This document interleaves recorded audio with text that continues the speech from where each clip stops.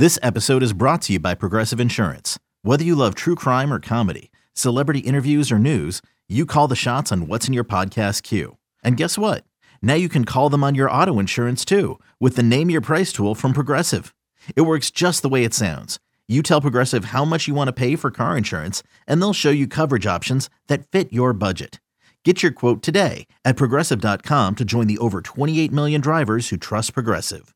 Progressive Casualty Insurance Company and Affiliates. Price and coverage match limited by state law. You could spend the weekend doing the same old whatever, or you could conquer the weekend in the all-new Hyundai Santa Fe. Visit HyundaiUSA.com for more details. Hyundai, there's joy in every journey. But we're going to bring in our guest and talk here with Mark Zinno from 92.9 The Game in Atlanta. Mark, good to be with you tonight, man. How's everything going? Gentlemen, it's great. Happy Thanksgiving Eve to you. Still a lot left to do here in college football, and great to be with you. Yeah, great to be with you as well. Let's just get into college football, man. Obviously, the big game, Michigan-Ohio State this week, 2 versus 3. 2 questions for you. The first one, who do you like to cover? Who do you like spread? Who do you like to win the game? And do you think the loser of the game still will make the playoff? I'll answer the second one first, which is yes, I do. I think 2 Big Ten teams both get in, provided TCU or USC stumbles. If one of the 2 of them stumble, I think the other one gets in. If they both stumble, it could get a little bit crazy here, and you might have a shot to get Alabama back in the playoffs, believe it or not, if not Clemson. Now, that said, what this game on Saturday really boils down to is Blake Corum's status, right? And is he going to play? And, we saw Blake Corum out on Sunday passing out like turkeys to local Michigan fans and everything, and he had a little bit of a limp. He says he was good to go, but Jim Harbaugh offered no such sort of assurances that he would play on Saturday. If he can't go, obviously it changes things. But even if he can go, guys, is he really going to be 100%? Do you really think you're going to see the same Blake Corum that we've seen all season long? I would say no. And look at it this way. Michigan scored 51 touchdowns this year. Quarterback J.J. McCarthy has only thrown for 14 of them. You can do some math there and say that's only 30% of them. Conversely, Ohio State scored 68 touchdowns this year. C.J. Stroud has thrown for 35. So if you're looking at one quarterback to carry their offense, it's certainly not going to be J.J. McCarthy. And without Blake Corum, that puts Michigan in a bad spot. I'll lay the 7.5 with Ohio State. Mark, you talk about teams stumbling, but, you'd have to be a frat boy on a Friday night stumbling out of a bar at 2 a.m. For Alabama to end up back in the college football playoff. You think that could happen? Okay, well, hear me out here. This is how this goes, and this is the level of chaos that you need. One, you need TCU to take a loss either this week or in the Big 12 championship because they're going to be out. Most likely the Big 12 championship, that they're not a conference champ, they're out. Again, you need USC to probably lose this week to Notre Dame and either that or lose in the Pac-12 championship game, they would be out. Now, LSU is going to get smoked by Georgia, so a 3-loss team is not getting in. And you need Clemson to lose to North Carolina in the ACC championship game, and so therefore they would be out. Who is likely next, guys? Alabama really rises above everybody else. I know their resume doesn't feel great. They struggled with Texas, but they still have one of the tougher, schedules in the country overall, being in the SEC West. And why would the playoff committee want to put a 3-loss team in, or a weak TCU team who didn't win their conference, or a weaker Clemson team who didn't win their conference? Could Oregon sneak back in if they beat USC, given their 2 losses would be to Georgia and to Washington? Alabama seems like the most likely candidate if all that chaos happens to sneak back in. I agree with you, Mark. And we were talking about that. We were talking about how the odds are up right now of who's going to win the national championship. And Bama wasn't offered because what you just said, a lot of things have to happen, but it's certainly not unrealistic. Not many people thought Tennessee would lose to South Carolina this past week, and obviously that happened. Oh, wait, I did. I'm sorry. I'm going to call it. I have been screaming for a month that Tennessee and LSU are the 2 most overrated teams in college football right now. And I've been saying all year long that Tennessee was going to get got because of that terrible pass defense. And they got to 63 points by a really average South Carolina offense. Well, that's a great call by you. Yeah, they made Rattler look like Mahomes. That was not good by them. What do you make of their game against Vandy, though, this week? Because I find it really interesting. I think they could lose outright again Vandy's won 2 in a row. They have 5 wins, right? You know Vandy's going to be motivated to get to a bowl game. And without Hendon Hooker, emotionally, where is Tennessee at right now? Going into that Georgia game, they thought they could win the title. They thought they were the best team. Now, they might not even make it to the Orange Bowl or make a New Year's Six. So what do you think of Vandy this week? Plus 14.5 and even winning the game outright. All right. Now, I don't know if you guys saw this, but this was on, a couple of sites out there about Jeremy Banks, their linebacker, who was internally suspended prior to the South Carolina game. Now, allegedly, it was over NIL and things of that nature. And allegedly, some people, at least around the Tennessee program, and again, I can't verify this, so I'm not putting anything out there. None of this is verified, but at least the story is that a lot of the Tennessee defensive players were ticked off, and they just sort of quit because their best linebacker, Jeremy Banks, was suspended for the game. If that sort of internal strife is still going on right now, how do you not love Vanderbilt at home getting 14 points? I think it snuck down to 13.5, but I'm with you 100%. Vandy is the side to play here. Tennessee has nothing to play for. They're going to have a backup quarterback. I mean, everything sets up well for Vanderbilt and Clark Lee, who has been coaching this program to heights that nobody thought was possible this year, to go out and sneak a win. I think the last time they beat Tennessee was 2017, but I love me some Vanderbilt Commodores this week, boys.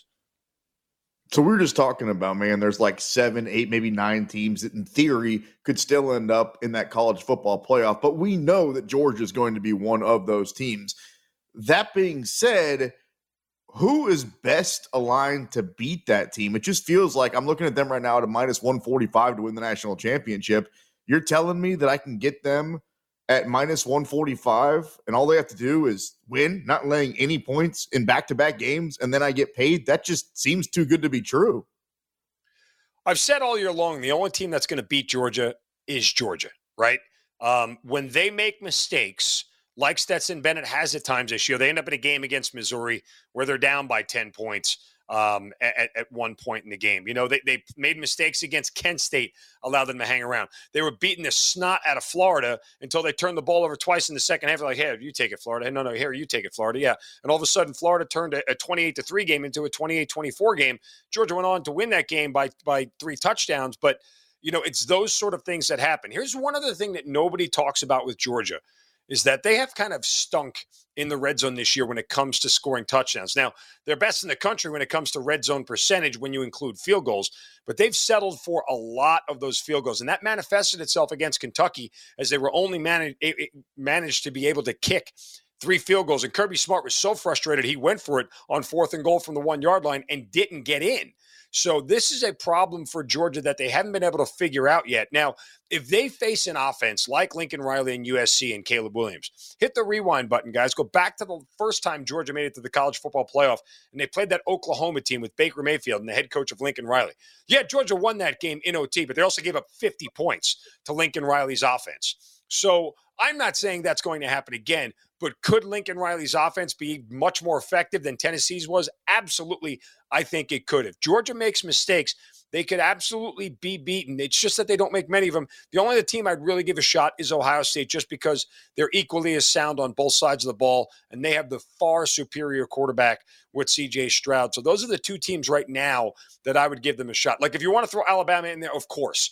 That's Red Sox-Yankees. It's a coin flip rivalry no matter what when Georgia and Alabama get together. So I wouldn't put it past Nick Saban to be able to beat Kirby Smart. But, in reality, again, Alabama's likely not to get there. So give me the nod for Ohio State and USC. That Georgia-Oklahoma call is a good one when they played Baker in the Rose Bowl and USC's offense, obviously, with Caleb now. What do you make of the Egg Bowl on Thursday, Mark? Because with all of these Lane Kiffin distractions now, right? We all thought he was going to Auburn. Then he absolutely dunks on one of the Mississippi reporters saying he's not going anywhere. They clearly just weren't interested last week in Arkansas. They wanted no part of that game. I think the best unit on the field in this game is the Mississippi State defense. That's why I kind of lean that way. But what are you playing here in the Egg Bowl? I mean, first of all, I don't think Lane Kiffin is going anywhere. I mean, it would be the ultimate reverse troll job for him to dunk on the reporter and then ultimately take the job anyway. Right. And would you put it past Lane Kiffin? No, because, Lane Kiffin, one, rules at Twitter, and two, does whatever the hell he wants because he's Lane Kiffin, and we all just sort of sit back and enjoy it. Like, if you have an open coaching position right now, you don't call Lane Kiffin just out of principle, shame on you, because at least he's going to bring some notoriety to your program no matter what. Now, that said, this really boils down to how much and how successful Mississippi can be running the football here, because they'll keep Will Rogers and that offense on the sidelines if they can have the success that you expect them to have in their ability to run the football. I think you're right. I think there was just some double letdown feeling after that second loss that they took to Alabama that was just like, we got to get back up for this. And, I don't think Mississippi State is very sound when it comes to their ability to at least run their offense as efficiently as we think they should. This is an offense that, with how much they throw the ball, they should be able to score a lot more. But they've really pivoted to the run this year a little bit more than you would have expected. I'd still probably lay it with Ole Miss. They're home. It's a game in Oxford for them that really matters, and their fans. And even if Lane Kiffin does take the job at Auburn, it's not going to happen before this week. And that may be part of the reason why he dunked on the reporter, because he doesn't want to lose the Egg Bowl. It's a rivalry that he understands and knows that these two teams don't necessarily think too highly of each other. So winning this game is fairly important to him. I'll probably still back the Rebels. Sean, go ahead if you have a question. USC. Oh. USC has had an unbelievable turnaround compared to what they were a year ago. What do you point to the most? Is it just getting the right coach? Is it playing the transfer portal perfectly? Because lots of teams have tried to do what they've done, but they're still alive to win a national championship. Yeah. And what's crazy is at the beginning of the year, like, their odds were like 12 or 14-1. And now they are, 2 wins away from clinching a spot there. And their odds are even longer. Longer. Mark, to enter the season, they were longer. They were like 35-40 to 1 to win the national championship. So, it's been an interesting, run for Lincoln Riley. Yes, the coach absolutely matters, and the quarterback matters, and the offense has been fantastic. And as you hinted, or said a moment ago, they dipped into the transfer portal, got 10 guys on the defensive side of the ball, and they lead the nation in turnovers. So it has paid off to a certain extent. Now, this defense still has some work to do. They clearly can be scored upon, but it was a vast improvement last year to a team that I think gave up like 60 to Stanford, for crying out loud, or 50 to Stanford, whatever it was last year. They gave up some absurd number to an offense that's completely impotent. So from that standpoint, yes, I think they've gotten the right combination, but I've also think they've taken advantage of what some people would consider a Pac-12 that looks a little bit softer. I don't necessarily think that. I just think that there are two things that happened out in the Pac-12, and I've watched this conference nonstop, and it was a really smart move for them, by the way, to actually start playing games at 3 o'clock Eastern instead of waiting till 7 o'clock and 10 o'clock every single week, because a lot more people are watching this conference now. But Utah took a step back. And UCLA still in a little bit of a transition. Washington had a quarterback change and they weren't that great. They sort of caught a lot of teams in a state of transition and were able to supersede them from that aspect. I think the Pac-12 is an underrated conference. At one point, they were the only conference of the Power Five to have 6 teams with at least 6 wins.